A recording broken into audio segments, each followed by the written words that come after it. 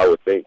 The roles are similar. I don't know if I'm the first guy off the bench or, the fourth guy off the bench. Just probably depending on however his wants to go. But I think, he wants me to be aggressive scorer off the bench, aggressive playmaker, and not just scoring, making plays and whatever the game calls for. But I'm sure I have a similar role as I've had, the last 7-8 years. This is information not being reported by anyone else. You want the scoop?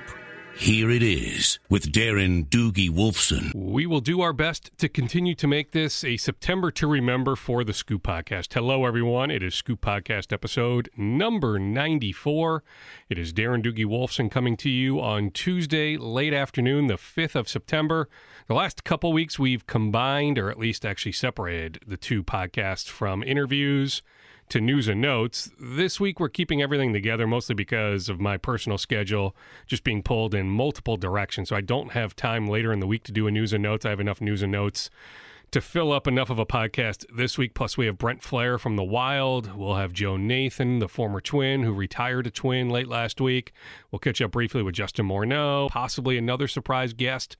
So we'll fill this podcast up with plenty of information plus plenty of conversations. And I will tell you at least some of the players the Timberwolves are working out this week. The Wolves working out some free agents this week at Mayo Clinic Square. But we'll start with Brent Flahr. Before we get to Brent Flahr, the sponsor of the Scoop Podcast, at least one of the sponsors, the title sponsor, the main sponsor, is Vine Park Brewery, vinepark.com. Vine Park Brewery is right off of West 7th Street in St. Paul, between downtown St. Paul and 35E, closer to 35E.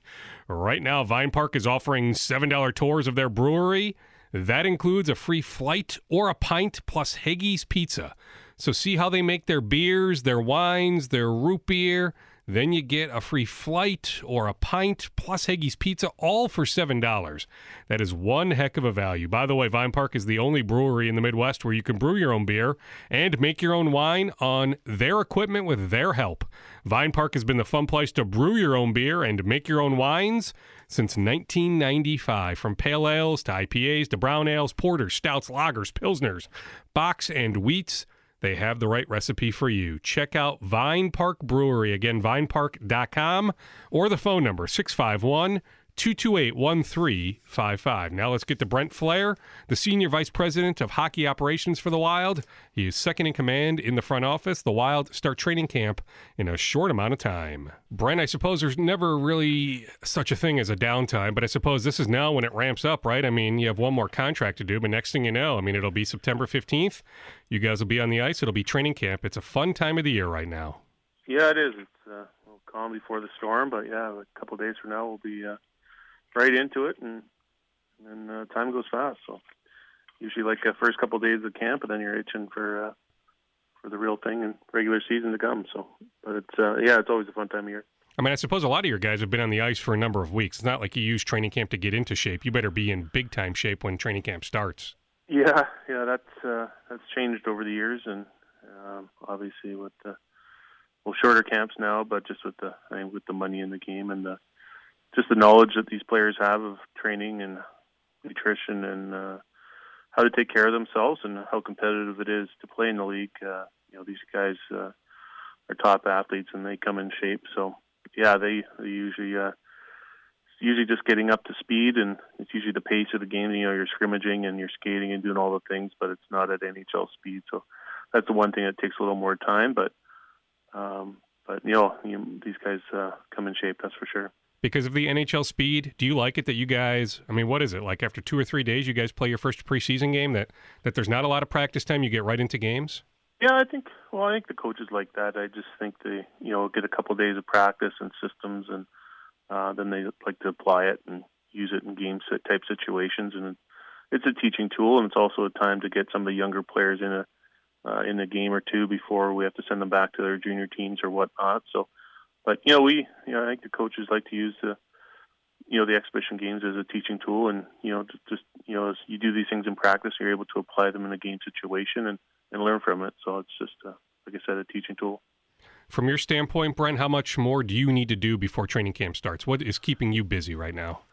We met with the coaches this morning and just going over training camp lineups and potential game lineups for the first 4 games, and obviously things will change, and especially the number of the guys up in Traverse City and how they perform will dictate how many games they play or if they play a game. And but we have some competition. We have some new players up top, and we'll need certain guys to play more, and usually the bigger bodies need to play a few more games and just to get up to speed. But it'll be an interesting camp. We got a number of new guys, and obviously Eriksson Ek has another year under him. We got Luke Cunnin that's coming in and anxious to show well for himself, and Carson Soucy's, and Sealer's a year older and a little more experienced. And so it should be an interesting camp. And all those guys you just named, they'll play in Traverse City here later this week? Nick Sealer's too old. Soucy will be there though, and Cunnin and Eriksson Ek, and it'll be a fun tournament for us. What are you hoping to see there from those guys? First of all, it's a great tournament. Detroit and the city of Traverse City do a terrific job organizing it, and for us, it's turnkey, and you show up. It is a little sloppy. We have our physicals and basically have a half practice, and you go up there and you have morning skate, play 4 games in 5 days. So it's there's not a lot of time to plan or practice together or get a lot of familiarity. But it's a high intensity hockey, and guys come together quickly. You can see who can handle those situations. Obviously, it's a benefit of being a little older and playing in these things before, but it's a great test for some of the young guys to come in and compete against the other organization's top players. And for us, it's for a player like Eriksson Ek, it's just a good series of games to come in and get to where they need to be in order to compete against the NHL guys the following week. So it's obviously great for us as scouts and whatnot to evaluate the other teams and prospects and where they're at in their development, but most importantly our own team. On Cunnin, I mean, if he performs well in training camp, is there a chance that he starts on the big roster? Yeah, it's like I said, we have a couple spots that aren't spoken for yet, and he's the type of guy that's he's going to be in great shape, and he is certainly a kid that's coming in here and trying to show well for himself, and his goal is to be here day one. How many spots are open? I mean, are we talking 1 forward, 2 forwards, 1 defenseman? How many spots are open right now? Oh, there's a couple spots up front, and a couple spots in the back end. So, I think our coaches are open to a lot of different looks, but it's obviously a lot of it's based on performance and when a couple of young guys are ready or what's best for their development. So whether it's half year in the minors or they need time or whatever, that's great. But if someone's ready to play and have an important role and have a positive impact on our team, then we'll make that decision. But on Eriksson Ek, I mean, is he pretty much a roster lock? No, he has to earn a spot. Okay. He comes in here, he understands that. He's just a young kid, but obviously he has his, I think he has an edge on the other guys just because of the way he performed last year. But, it's like any other young player, whatever's best for his development long term, we'll make that decision. But, just the way, knowing the kid and knowing his drive and character, I think he's got a pretty good chance.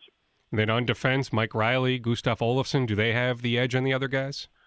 Yeah, I think Ole and both those guys have had experience at the pro level and they're ready. But we've also got Ryan Murphy, who's a former first-round pick in Carolina, a talented offensive guy, and Carson Soucy coming out of college is a very mature kid and he's a big body, and whether he needs time or how much time he needs below, time will tell.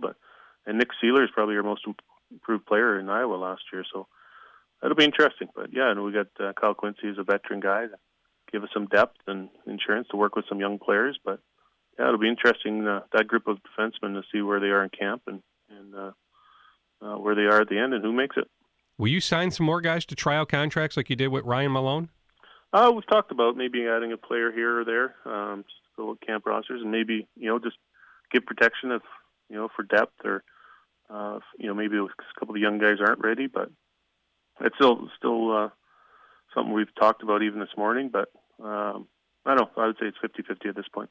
On Malone, is there a chance that he can stick, or is he just I saw him actually. I with... saw him this morning. Okay. But, he's in very good shape, and he's really excited about the opportunity. Obviously, I think the Olympics really piqued his interest and started training hard, and he's been skating with their guys. And I saw him there this morning, and he's lean and he's in good shape. So he's excited about the opportunity. But again, he's had a good career, but he's a little older in his career. But again, we'll see where he's at and how he can compete against the big guys when the time comes. I mean, that was the flip side, where I just wonder if he's coming to camp, he gets good competition, but his main goal is to be on the Olympic team, and doesn't necessarily have the eye on the prize, or maybe you guys don't have. In the NHL, if that's an opportunity, but obviously it's a fallback and a thing that would be cool if the NHL wasn't in his card. So yeah, to play in the Olympics for anybody is a pretty cool thing. So, but we'll see how that goes. Yeah, he's a good player, and obviously Chuck has a good relationship with him and from back in the day, and obviously he skates with our guys here regularly and a pretty popular guy amongst the group. So yeah, we'll see how it works out. Year 2 under Bruce Boudreau, how much of a difference can that make, where guys are obviously familiar with everything that he'll throw at them?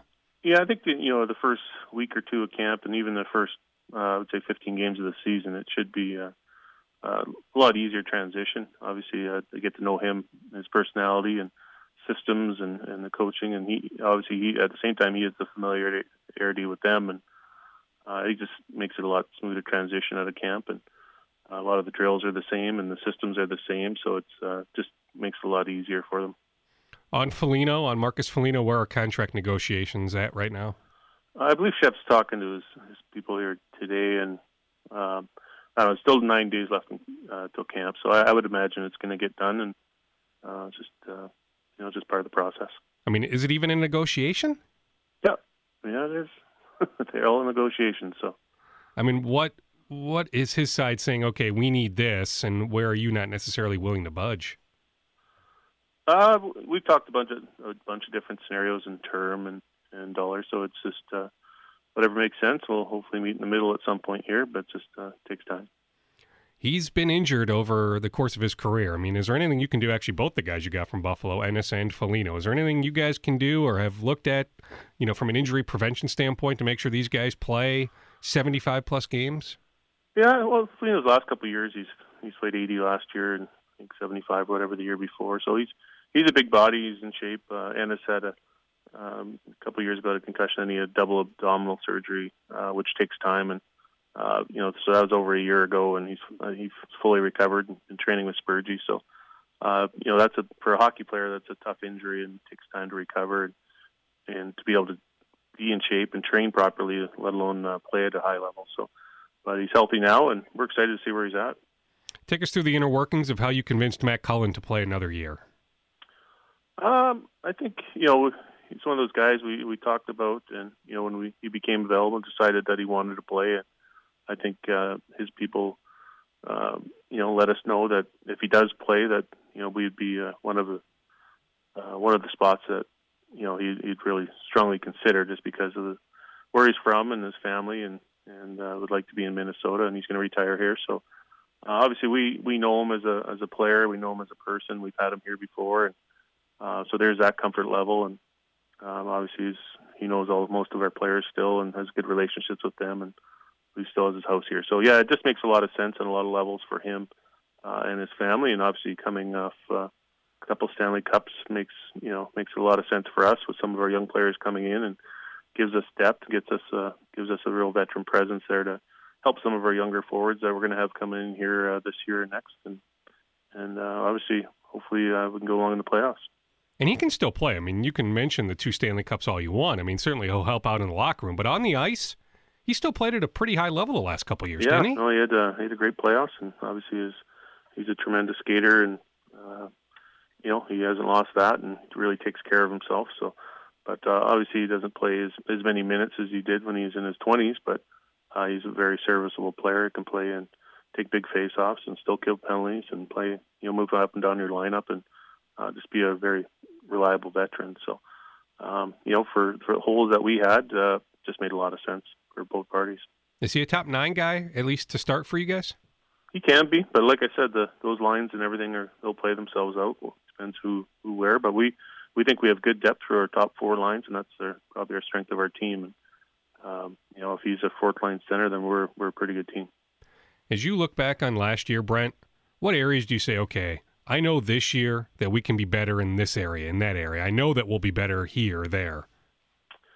Yeah, last year's a tough year just because we had such a good regular season, and exactly this left end, and then you end your season's only as good as your playoffs, and when you lose quickly, that really stung. But part of it's being healthy at the right times, and And but you know what? I think our guys. We have a really good group, good group of people, and a good group of players. I think having guys stepping up, and we still have some young guys, Niederreiter, Zuckers. These guys are young guys that I think we still can get better. We saw Granlund took a big step last year, and the Coils, and now you're going to see X, and the next wave of young players come in. So I think we're at some good depth on defense. We have Dubnyk in net, which he gives us a chance every night. So we think we're as good as anybody. We just got to make sure when the time comes, we're going on all cylinders, and hopefully we're going to go for a lot longer run. Unfortunately, only one team can win it all every year, and we sort of try to make sure it's us one year. How does the competition, Brent, stack up for the backup goalie spot? I mean, is it Alex Stalock's to lose? I would say so now, but obviously Svedberg's played in the league before. He's had some success over in Europe in the KHL, and it's going to be a competition between nothing's given.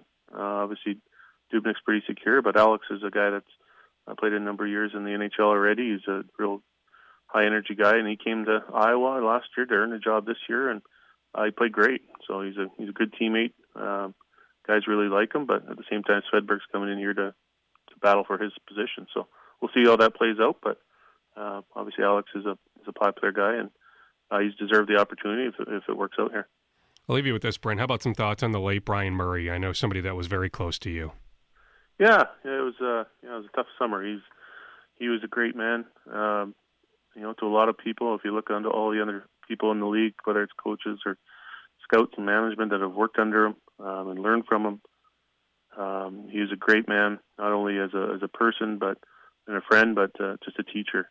He's a great guy, and he's a mentor for Chuck and I, and obviously a lot of executives and head coaches around the league. So he's a guy we'll certainly miss, and I'll miss talking to him on the phone and seeing him a number of times a year. But yeah, it was a tough battle with cancer, but he fought long and hard there, and left us too soon. So hopefully he's brought some awareness to the cancer and get colonoscopies at the proper age, and I think he's probably hopefully saved a few lives and just bringing it up to the public as well. I mean, are you, Brent, in the position you are in, as a senior VP of operations, second in command in a front office without the influence of Murray? I doubt it. No, he gave a lot of us opportunities, and right from when I first stepped, day one, he's a guy that included you in everything, and he didn't want you to just, show up and, punch in and punch out. He wanted you to really learn, and he challenged you every day and asked for your opinions, and, he wanted you to grow, and he really challenged you. So he was an awesome guy to work for, and back in those days, your hockey ops departments were a lot smaller, so you had a lot of hands-on stuff right away, and just a great guy to work for and learn from. Brent, thank you as always. We'll be in touch. We'll certainly see you at the rink in the very near future. Awesome. Well, thank you very much. Brent Flahr, Wild Senior Vice President of Hockey Operations. He's second in command in the Wild front office, right behind Chuck Fletcher. The Wild, by the way, start training camp September 15th. September 14th is Media Day. Look for an open practice. I don't think the Wild have announced this yet, so maybe it's a little bit of a scoop. Look for the Wild to have an open practice on Saturday, the 16th of September. That's also when single-game tickets go on sale. Ad-libbing on the fly, Jamal Crawford can join us. We'll get to Jamal now. Plus, Thad Levine can join us after Wednesday's Twins-Rays game. So we'll actually tape this podcast over the course of 2 days, but still keep it one episode 94 for this week.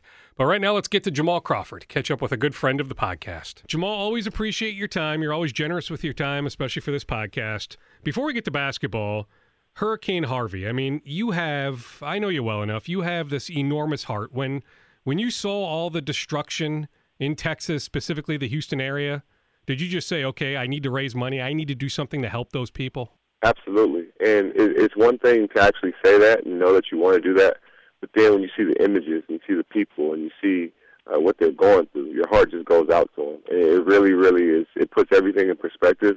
It lets you know how blessed you are, not to be in that situation, but also it's a blessing to be able to bless others, So with that, I think it's all our responsibility, just being, human, to be able to look out for your fellow man or woman.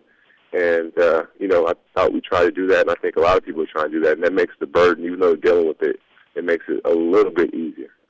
Was it mom? Was it dad? Was it some former coach? Who instilled that in you? I mean, you just did some sort of school backpack giveaway in the Seattle area. I mean, every time I'm checking your Twitter feed, Jamal, you're doing something to give back. Who instilled that in you? Well, honestly, it was my grandparents and my parents. They all were really consistent with that message, and I think it was just in me, to be honest with you. Even before I had much to give, I would give what I had, and I always was the same way. And I remember when I went to the NBA, my sister told me, she was like, you become a bigger version of what you already were. So if you were somebody who was, kind of mean to people, or, you may be more mean because you have more money and things of that nature. But if you're nice, you can be even more nice because you can help more people and you can do more things in a positive way. So that always stuck with me. But I think just my parents and grandparents and just who I am naturally. I mean, it stinks we have to talk about it, but this Hurricane Irma looks like it may hit Florida, Miami specifically directly this weekend. I mean, who knows what sort of destruction we'll have in Florida in the coming days. I mean, you're going to have to do another one of these benefits pretty quick here. Yeah, I don't mind. I don't mind at all. We just we gathered, a bunch of stuff this past weekend, and a lot of people sometimes don't have the means just to send money. So we said, you know what, don't bring any money.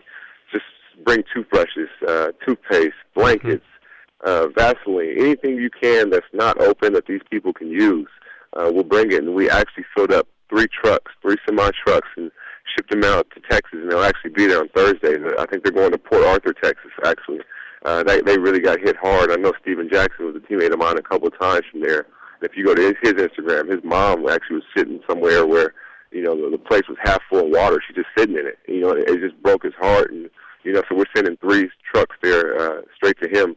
And if Hurricane Irma hits, and, we hope it doesn't, but if it does, we'll be right there, willing to lend a hand as well. I told you I would only steal you for 10 or 15 minutes, so no easy segue, but let's talk some hoops. I mean, the calendar flips to September. I mean, next thing you know, it'll be training camp. Not that you're not working hard July, August, but does it ramp up now that we're in the month of September? It definitely does. I always look at it for me, I look at it as the fourth quarter, as far as the summer goes. You have June, July, August, first 3 months, and September is the 4th month, and that's when, you really, really get after it. You're back with your teammates. You're back. It's just a different energy, a different excitement, knowing that the season is upon us, and it's nothing like it. That feeling is always exciting. And I suppose now you're settled here in the Twin Cities, so, I mean, you're around a lot of your teammates right now. Yes, definitely. And it's good to be around them, working with them. Just being around the guys. These are guys you're going to be on a journey with, and you really have to embrace that journey. You're going to see these guys soon enough more than you see your own families. So, it's good to be able to work together, to grind together, to put all that energy and everything pulling the same common direction. Your decision to sign here, I mean, just talking to your teammates the last couple months, now being around the guys recently, just affirm your decision that you made the right call. I mean, you had multiple options, that you made the right call to be here in Minnesota? Absolutely. It really did. And with Tibbs and Rick Brunson and Noah and just all the guys, and just everybody, the city itself has been unbelievable. Just going, even if I'm going to a Target, let's say, seeing people and their energy and how welcoming they are. Our fans are terrific, and I think we'll give them a lot to cheer about this year. So I'm excited for them to see our team once we hit the floor. People are starting to recognize you already? Yeah, a little bit. I usually blend in, pretty much, but you don't see me on much commercials or things of that nature. But I've been blessed to play on some big stages in the playoffs. I've been blessed to play in some really big markets that have fan bases. And this town itself is really a sports town. You can tell by the energy with everybody here, so I'm excited for them, and I'm excited for our team. You should be at Monday Night Football next Monday, Vikings Saints. Oh, yeah, I heard about that one. I'm a big Seahawks fan, but I guess I have to adopt the Vikings as my second team for sure, and really take in the culture of how they do things out here. I like your chances. If you want tickets, it's not an easy ticket to get, but I like your chances. If you want Vikings Saints tickets, I bet you can get them. I like my chances, too. I really, really do. I'm not sure. I haven't talked to anybody yet, but I can probably make a couple calls and probably pull something off. But I may have the best seat in the house and just watch it on TV. Anything about Tibbs surprise you as you've gotten to know him the last couple months? Just his sense of humor. Obviously he's very, very, very serious about basketball, very passionate about it. So when I say sense of humor, I mean kind of away from the court. When we're just talking or, talking about anything. even basketball related, when it's not pertaining to us. But just his sense of humor has really been good, and I think a lot of people wouldn't know that.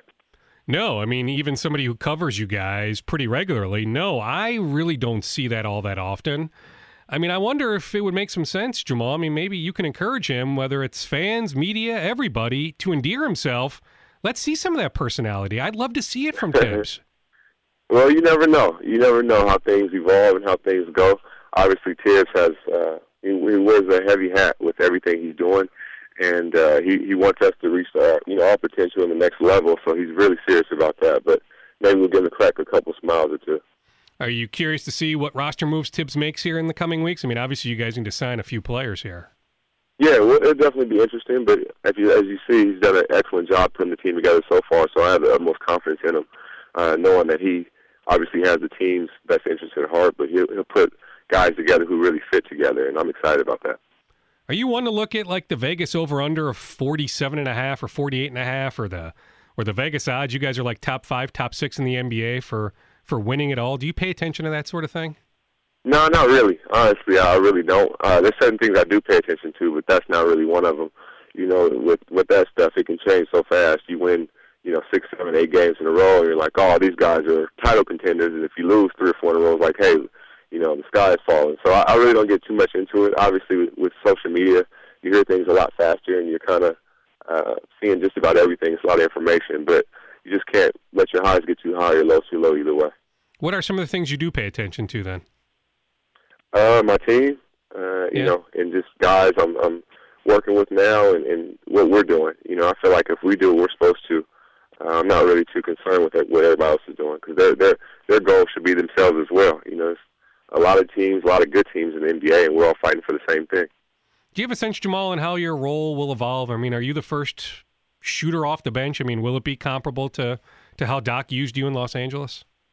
I haven't thought about it much, but to be honest, I would think the roles are similar. I don't know if I'm the first guy off the bench or, the fourth guy off the bench. Just probably depending on however his wants to go. But I think, he wants me to be aggressive scorer off the bench, aggressive playmaker, and not just scoring, making plays and whatever the game calls for. But I'm sure I have a similar role as I've had, the last 7, 8 years.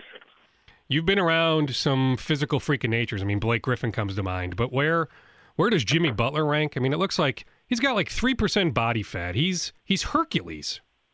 Yeah, he is Hercules. He really, really is. And he's as strong as an ox.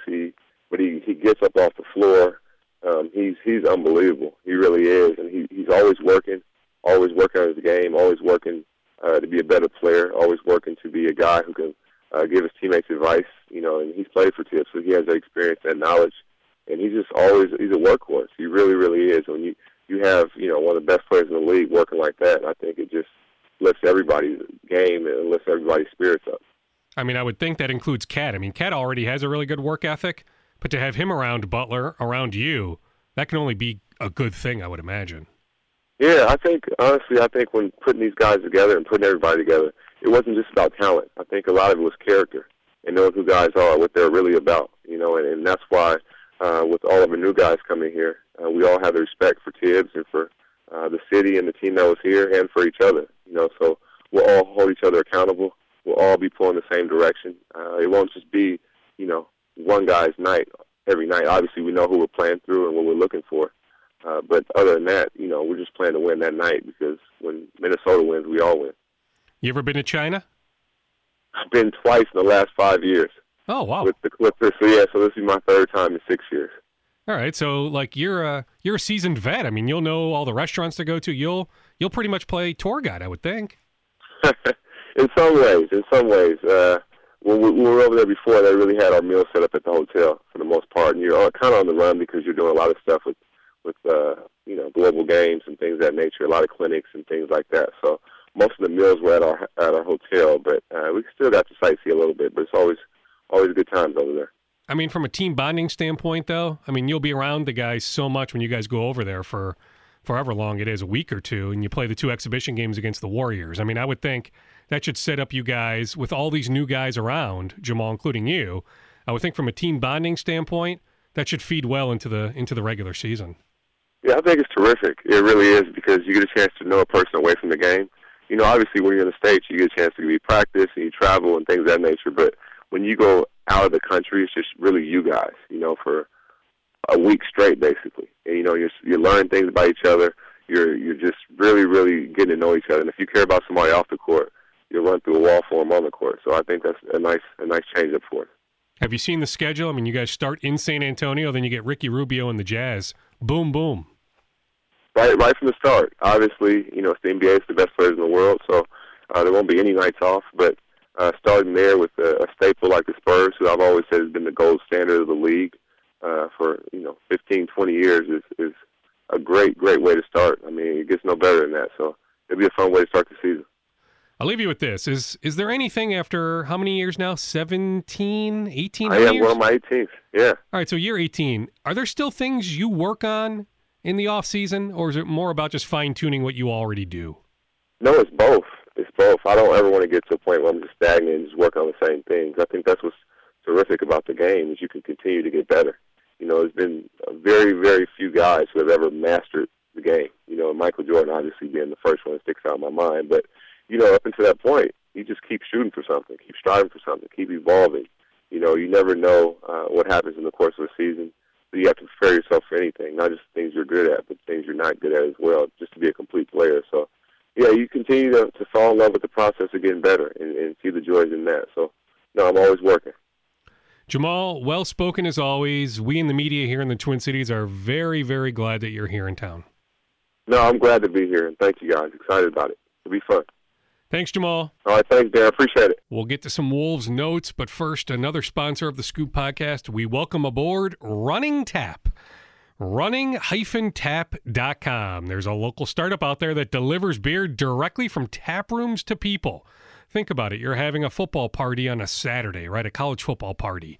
Or whatever it might be. Maybe an NBA opening night party coming up on October 17th, or I guess the 18th for the Wolves. Some teams open up on the 17th. And think about it. Maybe you're out of beer. Well, now Running Tap will deliver beer to you. People don't think about it, but beer in the liquor stores has been sitting around, sometimes upwards of 6 months, for an IPA that could taste really different than it was intended to by the brewer. Also, there's over 150 breweries in the state now, and many of those guys are making small batches of amazing stuff.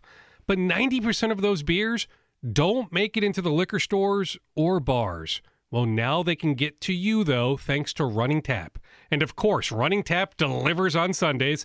They don't mark up prices. So I'm telling you, whatever your favorite local brew is, Running Tap will deliver that brew right to you. For more information, you have to check out their website, running-tap.com. Again, running-tap.com.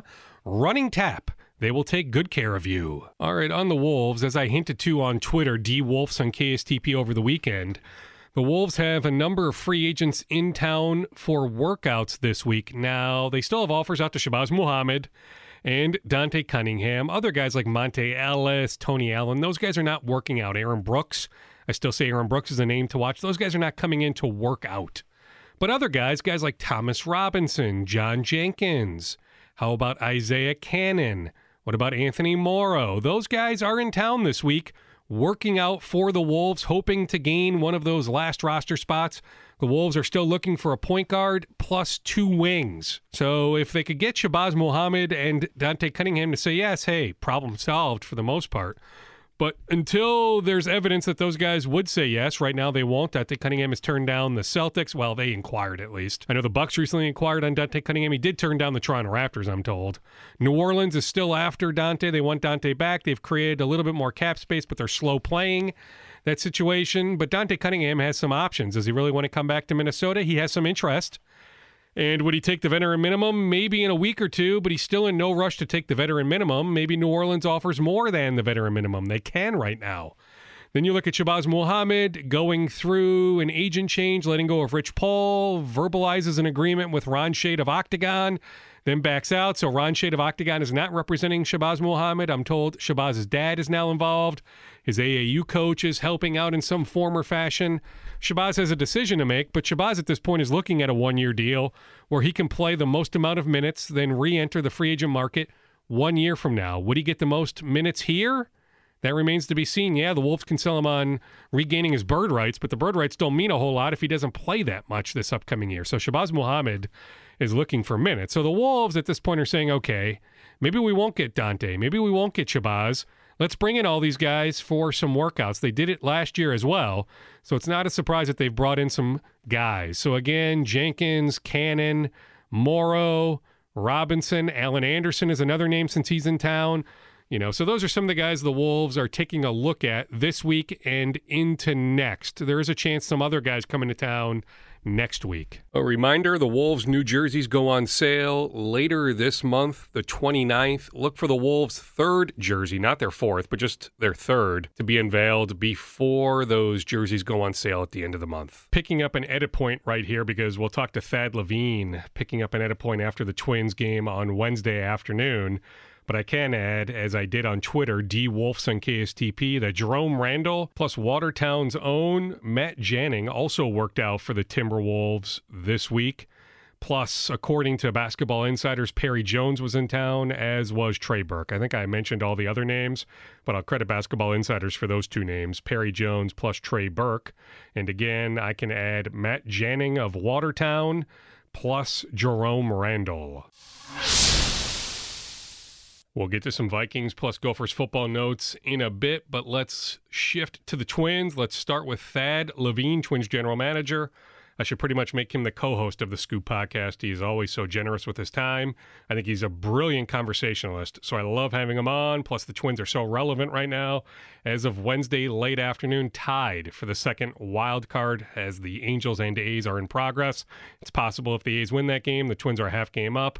They still have 10 games remaining against the Tigers and Padres, so certainly the Twins' schedule is favorable. So let's catch up with Thad Levine on many things Twins. Thad, I don't want to get too specific about Wednesday's game since this podcast, in theory has, at least a few days of lasting power, if not beyond that. But again, your club is as resilient as any club as I can remember. Even within the context of Wednesday's game, you get a lead, you get down, you come back, you ultimately find a way to win.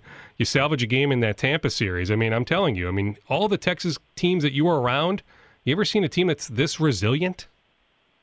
I just think it's remarkable to watch this team play throughout the course of the year. There have been plenty of ebbs and flows, but just when it seems as if somebody's about to count us out is when we kind of rebound and resurge.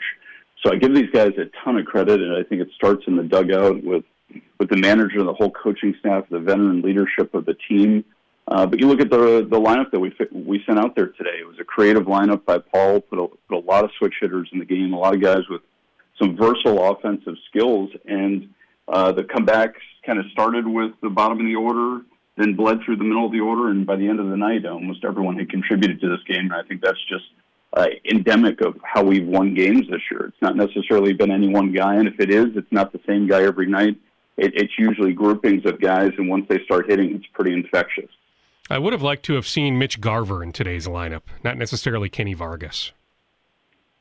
I think Paul has done a masterful job, even more accentuated in September here, managing the roster as it has expanded. He's done a very good job of getting position players in. I can tell you, I think he looks at every series as a whole and then individual games within that series to determine what are the best matchups for each guy. So I have a lot of faith that he felt that Vargas was a good matchup today, whereas he used Garver earlier in the series. I think he's doing a good job balancing all those guys, but I think it's done with a thoughtful purpose. He consults with his coaches. It's part of the advanced scouting process as he enters a series where he kind of lines up a variety of different lineups that he can use throughout the course of this series. So a lot of thought goes into that, and I'm confident that they're pulling the right strings. When you say a lot of thought, how involved are you? How involved is Derek when it comes to lineup construction? We get an email every day from our PR department letting us know what the lineup's going to be for that day, both for the opposition and for the Minnesota Twins. So, from time to time, Paul has had bigger picture conversations with us. From time to time when we've had players come up that maybe he's a little less familiar with, he gets on the phone with Mike Quaddy, our AAA manager, understands how he utilized him down there, or we're communicating, or Brad Stiles communicating how the player was utilized in different roles. But outside of that, by and large, we are not really participating in that process. The people who do, I think, are his coaching staff. Jeremy Hefner, from the advanced scouting standpoint, as well, participates in that. So I think Paul's tapping into a lot of resources. Ultimately, he's inking the lineup day in and day out, but by and large, Derek and I have been pretty superficially involved. On Jeremy Hefner, I mean, it's not like he gets a lot of pub. I mean, the name is familiar, but it's not like he's getting a lot of pub locally. But is he a key part of what you guys do on a day-to-day basis? It's a pretty significant investment that we've made in our advanced scouting process. You know, it started with the talent acquisition of Jeff Pickler, who's ostensibly managing our outfielders, but also he is responsible for coordinated all the advanced information, effectively trying to put it from a two-dimensional piece of paper into action in the course of the game. And so he was the one who identified Jeremy Hefner, a former Major League pitcher, and we kind of heavily recruited him. I think we built it as we were interviewing him, but I think we were actually recruiting him to join us, and he's been instrumental to the advanced process this year and really providing yet another layer of resource for our coaching staff and the decisions that are made within the game and planning for each series. On Molly, Thad doing such a good job managing, especially the expanded roster, is there a chance the roster will expand even more, or are you guys done at this point? Well, you know, I think we're always open to the conversation. We had the AAA team go right down to the wire. Chattanooga is still fighting in the playoffs. And so I think when the playoffs end, you know, we could see another name or two. But right now I think we're pretty stabilized with the roster.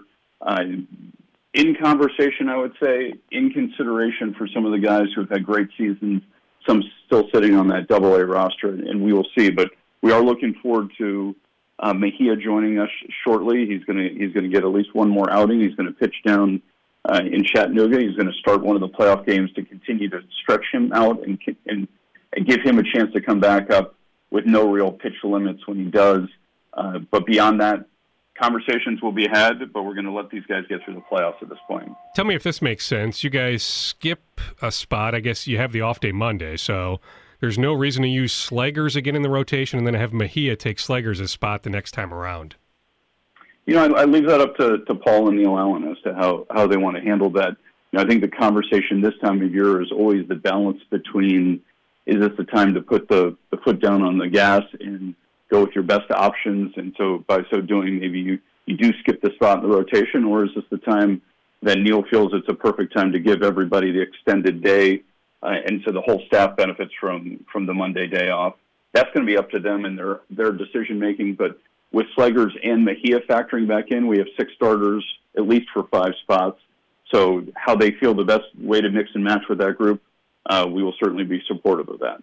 Do you have a guy like Jake Reed? Okay, so his season is done, and I get it. He's not in the 40-man, but you could always create a spot. Do you have him throw on the side? Like, if you need him in a week or two, you know, how do you handle that? Or do you tell Jake, okay, you're not in consideration, you won't be coming up, go ahead and shut down for the season? Well, you know, it's a great point, and it's something fans should be aware of, is typically what you're doing this time of year, if you're still vying for a playoff spot, is you have a secondary group of players who maybe didn't get the call-up, but you want to keep active. We have the benefit of having our AA team in the playoffs. We were aspirational that we'd have our AAA team there as well, because between those two teams, you certainly would have ample opportunity to keep a bunch of people active on the plate appearance and inning pitch side. Absent of that, I think we rely on our AA team being in the playoffs, and what you would normally do, but we can't do right now, is you would have some guys go down to Fort Myers and stay active. Mm-hmm. But with Hurricane Irma looming, we're evacuating that area. So you may see some guys show up there once the storm rolls through and everything gets stabilized down there. But that would be a venue you would normally send some guys down to just to keep active, such as the case as if the call was made and we needed them, we needed the next line of defense, they would be fresh and ready to go. So on Jake, will you send him to Chattanooga then? No, I think in this case we are not, because I think there's also a little bit of a balance of the team's done so well down there that you don't want to displace their entire roster. Mm-hmm. We are going to take over a few spots. Dietrich Enns is joining the team. Adalberto Mejia is joining the team for right now.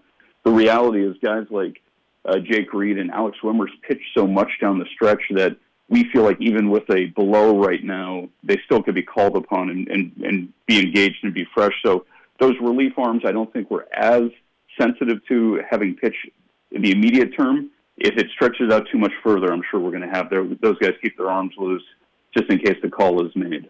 On Hurricane Irma, I mean, what sort of challenges are there on your end to evacuate everybody? I mean, that is a lot of people, isn't it? It's been the primary focus really here in our offices for over the last 48 hours. Amanda Daly and Kate Townley, who work in the baseball operations groups, have been instrumental in coordinating with our facilities, both in the Dominican Republic and in Fort Myers, to try to get everybody as best we can out of harm's way. Challenges are really present there because in both those cities, the flights out of those cities are really difficult right now. So we're trying to do the best we can. We're actually taking our Fort Myers team, the people who don't have flight homes, we're going to put them on a bus and get them up to Atlanta, hopefully getting them out of harm's way post-playoff, as the Florida State League is actually terminating their championship round. So after today, the season will be over whether or not we win or lose. So we're going to try to get those guys out of harm's way. And then, one of the blessings of having the new academy in the Dominican Republic is we do feel it's more safe, it's more fortified than our previous establishment down there. So we've not only tried to batten down the hatches there with the players who are staying there, but we've invited all the players who are in the Dominican Republic, all the staff members who live there. And if they feel it's safer to be in the complex than be in their home, we've invited them and their families to come join us there. That's fantastic. Do you have anybody on the ground in Puerto Rico? We do. I think, these are the things that fans probably don't realize, but, you look at these players as superhuman in a lot of regards. In practice, they're superhuman at one thing, and that's baseball, and then they have all the same challenges the rest of us have. And, if you just look at our major league team, you've got Burrios, you've got Rosario, you've got Vargas, three players prominent on our club who have family and loved ones in Puerto Rico who are going to be in harm's way here in a number of hours. And I think that was very much weighing on all three of those guys' minds today.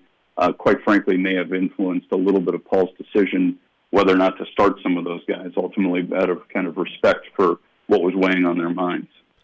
On the wild card chase, I mean, right now we're taping this on Wednesday afternoon. Like, do you have the Angels-A's game on in your office? Are you constantly looking at, how the Angels are doing? Did you stay up late last night to see, Manny Machado hit the walk-off against the Yankees? I mean, how much are you watching these other teams? Chad Pinder just got a hit to left field in the Anaheim game, and they just scored a run at the plate. They're up 2-0. I don't know if that answers your question in any way, shape, or form. It's a glorious time of year. I mean, keep in mind at the very heart of things, myself, Derek, Paul Molitor, you name it, all the way up the wire. Like we're fans, and this is the time of year that you get to be an executive and you get to be a fan. And it's no better exhilaration than to scoreboard watch in September. And, I think at some fundamental level, Derek and I talked about it in some of our caravan stops a long time ago now, it feels like, about how if we could provide anything, it would be the fact that we could be playing meaningful games in the month of September. And we're in the month of September, albeit the first week. But we're playing meaningful games, and that leads you to not only watching your game actively, but you got the phone open to the MLB app, and you may be watching another game pitch by pitch, or you're certainly monitoring the scores throughout the course of the evening. And the beauty of the American League wild card right now is almost every game has some form of playoff implication. And so it's a great time of year, watching a ton of baseball, mostly Minnesota Twins, but a pretty good smattering of the rest of the league at this point. So do you have like the man cave? Like late last night, I mean, by the time that Yankees-Orioles game ended after a lengthy rain delay, it was, well past midnight. I mean, I'm assuming the family's sleeping. Like, do you have to keep quiet? Are you like, holy bleep, I can't believe Betances just gave up that home run to Machado? I haven't put it past myself to be sitting in a different room on an iPad with earphones in just to try to keep the volume down. And certainly wake up in the middle of the night. First thing I do is turn the phone on, see how some of the West Coast games, to the extent I wasn't able to stay up, or if any teams on the East Coast go 19 innings or something like that, you get the mid-evening siesta out of the way, and you check in on those games. And certainly the first thing when you wake up, you turn on the phone to see if there was any residual injuries or news that came out of the previous night that wasn't reported last night. But it's almost a 24-hour news cycle now for us, where every minute of the day you're trying to stay connected some way, shape, or form. I mean, I suppose there is no escape. I mean, when you have the title of general manager, you're on the clock 24/7. And I think that's the beauty of the job. I think that's what we love. I think we've all done in the industry, and certainly with the Minnesota Twins, I think we're trying to do a little bit of a better job of balancing the work and the home front. So I think we're cognizant of the fact that you are 24/7 and you can have your phone with you at all times, but that doesn't preclude you from enjoying a daughter's soccer game or a son's t-ball game or whatever may be happening, or dinner with the family. So, I think all of those things are really enjoyable because you're always not too far away from the phone, and the Oakland Athletics just scored another run. So this has been a glorious interview so far. Fantastic. Miguel Sano, did he ramp up some activities today? Miguel Sano is been improving slowly, I would say. We're guardedly optimistic, but we're also, this is where we have to balance kind of the short-term goals of the organization with the long-term goals of the organization and the safety of our players.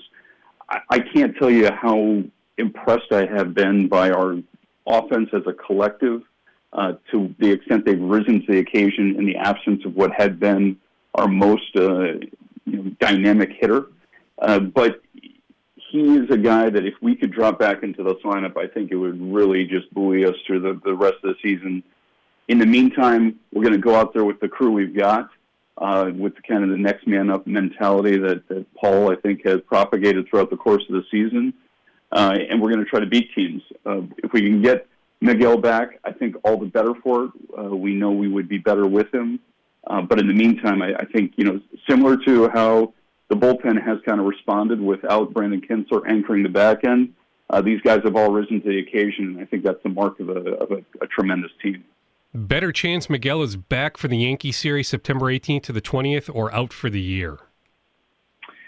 I'm a man who is always glass half full, so I'm going to say that I hope he has got a chance to be back, because I think the thing that we are working with Dave Krumer on right now, our head trainer, is give us kind of a prognosis of what would it look like for him to be back as a pinch hitter versus a DH versus an everyday third baseman. And so we're trying to come up with plans that at least he can achieve the first track, the pinch hitting track, ideally at least the second, and then dream scenario would be the third. So I think the prospect of him coming back in some capacity is real. Nice. I don't know that he has to come back as an everyday third baseman to impact our team. I think that's the best case scenario, but I certainly think he positively impacts us in the other two veins as well. I mean, the beauty is Escobar's been solid at third base. I mean, if you can just get his bat back, whether it's as a pinch hitter or more ideally DH, that would be fantastic. Totally agree. I think Eduardo Escobar has been an unsung hero of this team. He's really stepped up in Miguel's absence. I mean, I think Adrian's has also done extremely well when been called into action in the infield. So the people who have garnered Miguel's at-bats, while maybe not quite as formidable a presence at the plate, I think the results have been significant, and they certainly have had a ton of big at-bats in really key situations, today included. Hector Santiago, any chance that he comes back? Hector is a guy who's fighting. This is a pitcher who has been a premium competitor throughout his career, really has not spent almost any time on the disabled list. We're still working with our medical staff to try to get our hands fully wrapped around what he is up against right now. I think when we have a better handle of that, we'll have a better prognosis of the extent to which he can contribute for the rest of the season. I mean, I suppose the clock is running out, though, right? Well, it is. We've got a finite number of games left. So I think at this point, you've got to look at things and say we're going to war with the players we have. If that changes in any way, shape, or form, all the better, because we can only get better from it. But I think you have to have the attitude day in and day out at this point in the year, fellas, we're the ones in the trenches together. Let's get it done. I'll leave you after two more talking points. Free agency. Do you guys have a constant database that you're adding to throughout the year? Do you ramp up efforts when it comes to, pending free agents, maybe some potential guys that you'll chase come November, December, January? Do you have scouts, at some games right now, writing scouting reports on these free agents? How do you handle that? Without question. I think you're always looking forward. So as much as we're enjoying the season at hand, our responsibilities extend beyond just the 2017 season. So we have sat down with our senior talent evaluators, Mike Radcliffe, Vern Followill, and the like, and we've identified what we think are some target players who will be in the upcoming free agent market. We're making sure we get late season looks at those guys. And that process actually started a little while ago. A layer on top of that is we're very cognizant of the teams who have expressed the most prominent interest in some of our players. We have then seen which of those teams have matches in their farm systems that we find attractive. We've tried to get late season looks on those players as well. So we've tried to get a proactive approach to both the free agent market as well as the trade market, just so that we can make even more informed decisions come season's end. Now, I'll leave you with this. I was talking to Mark Janowski, who's in your radio department, a couple weeks ago. He said, you guys made a new analytics hire, I guess going back a number of weeks. This person was on the Twins radio network a number of weeks ago. Mark was really impressed by this individual. Who is this person? I guess this person has an NFL background? So we hired Daniel Adler. Daniel Adler comes to us. He just graduated with a JD and an MBA. But prior to that, he was working with the Jacksonville Jaguars. He also has had some experience working with the Cleveland Browns and did some work with Major League Baseball at 245 Park Avenue in New York City. But I think what drew us to Daniel was kind of an intellectual curiosity and just his teamwork approach. He was one of the first, if not the first persons to start an analytics department in an NFL team with the Jacksonville Jaguars. So he has some experience tangibly running an analytics department, but more than that, we see him as a guy who can join us, can join Rob Anthony and Derek Falvey and myself, Mike Radcliffe, in making some senior level decisions here. And also, I think this speaks to the commitment that Derek and I have to bringing in some outside voices and some people with different skill sets. I think long have we in baseball looked only to people in baseball when we're looking to hire. I think we're looking outside of the game of baseball, cognizant of we have just so much to learn from people who've had success in other industries. Daniel's an example of that, and a guy that I think we will really grow with and be very, very proud to have hired years down the road. So will Daniel now add others to the analytics department? Will he now hire individuals? So, just so our fans are aware, I think one of the things that I would say objectively was dramatically different than what I was expecting was the sheer strength of the analytics department with the Minnesota Twins. When I joined the organization, I think there was some notoriety in the industry that maybe the team was a little bit behind. Yeah. I would tell you the talent of the group here existing is prominent, and we're in very good hands. We have a quartet of gentlemen working here who are full-time dedicated to it, headed up by Jeremy, Jared, Zane, and Nick, and they're all working with Daniel now. The talent is exceptional, and I think now that they're given a little bit more freedom and direction, I think the fruits of their labor will be felt by our major league staff, minor league staff, and certainly throughout our scouting platforms. Is it hard to keep up with them on an intellectual level? Oh, I don't even try for a minute. I learned from Dan O'Dowd, who I think learned from John Hart, that your hiring strategy should be to hire people smarter than you are. And I could tell you, while I didn't hire all four of those guys, consider the mission fulfilled. All four of them are smarter than I am. So I count myself blessed to get to work with so many people who make me feel intellectually inferior. But I think that means I'm achieving something in this game. It certainly was the mandate of one of my mentors, Dan O'Dowd. No wonder I'm here at Hubbard Broadcasting now, going on to like year 8, going back even a number of years, going on like 15 years total here at Hubbard Broadcasting. Now it all makes sense, Thad. I appreciate that. I can't find a job. Thad, always appreciate it. We'll be in touch soon. Thanks, Darren. Okay. I'll talk to you soon. Take it easy. Bye. See ya. Twins general manager Thad Levine. He is so darn good. I might just have to have him on every single week until the Twins season is over. Heck, then come free agency, he made it sound like they have their eyes on some guys. So, heck, we could have Thad Levine on every single episode. He is that good of a conversationalist. Let's do this. Even though at the beginning I promised Joe Nathan plus Justin Morneau, those interviews have legs for next week. So I'm trying not to make this be a 75 or 80-minute podcast. I have a bunch of Vikings notes, some TV notes. I have some other, potpourri of stuff. So let's do this. Let's save Nathan plus Morneau for next week or the week after, sometime in the near future. Let me now get to a bunch of notes. But first, let me give some more love to one of the sponsors of the Scoop Podcast. It is Vine Park Brewery, vinepark.com. $7 gets you a tour of Vine Park Brewery, plus it gets you a flight or a pint, plus Haggie's Pizza. So $7. See how they make their beer, their wine, their root beer. Then you sit down, enjoy some of that beer, whether it's a pint or you can sample a bunch of their different flavors. Then you get Haggie's Pizza, all for $7. Vine Park Brewery is on West 7th Street in St. Paul between 35E and downtown St. Paul, closer to 35E. They have all sorts of different flavors. They've been around since 1995. You better have a good product. If you've been around 22 years, they have lasting power at Vine Park Brewery. They have pale ales, IPAs, brown ales, porters, stouts, lagers, pilsners, bocks, and wheats. They have the right recipe for you. Vine Park Brewery, again, vinepark.com, or the phone number, 651-228-1355. Please support Vine Park Brewery. All right, a potpourri of notes. Where to begin? Former Gophers quarterback Mitch Leidner this week worked out, actually former Vikings quarterback as well. So former Vikings and Gophers quarterback Mitch Leidner, the pride of Lakeville, had tryouts for both the Falcons and Jaguars. No contractual offers extended as of now, but Mitch Leidner making the rounds. Maybe it's inevitable that he lands on somebody's practice squad. Okay, on the Vikings, the question I got the most on social media on Twitter last weekend, D. Wolfs on KSTP, was, the Vikings pursue TJ Ward. Are they after TJ Ward? As we know, he signed with Tampa. The answer is no. The Vikings never expressed interest in TJ Ward. The second most popular question I got was, hey, what about Andy Lee, former Pro Bowl punter?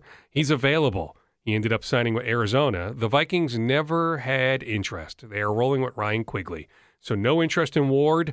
No interest in Lee. The third most popular question was about the offensive lineman that Cleveland let go.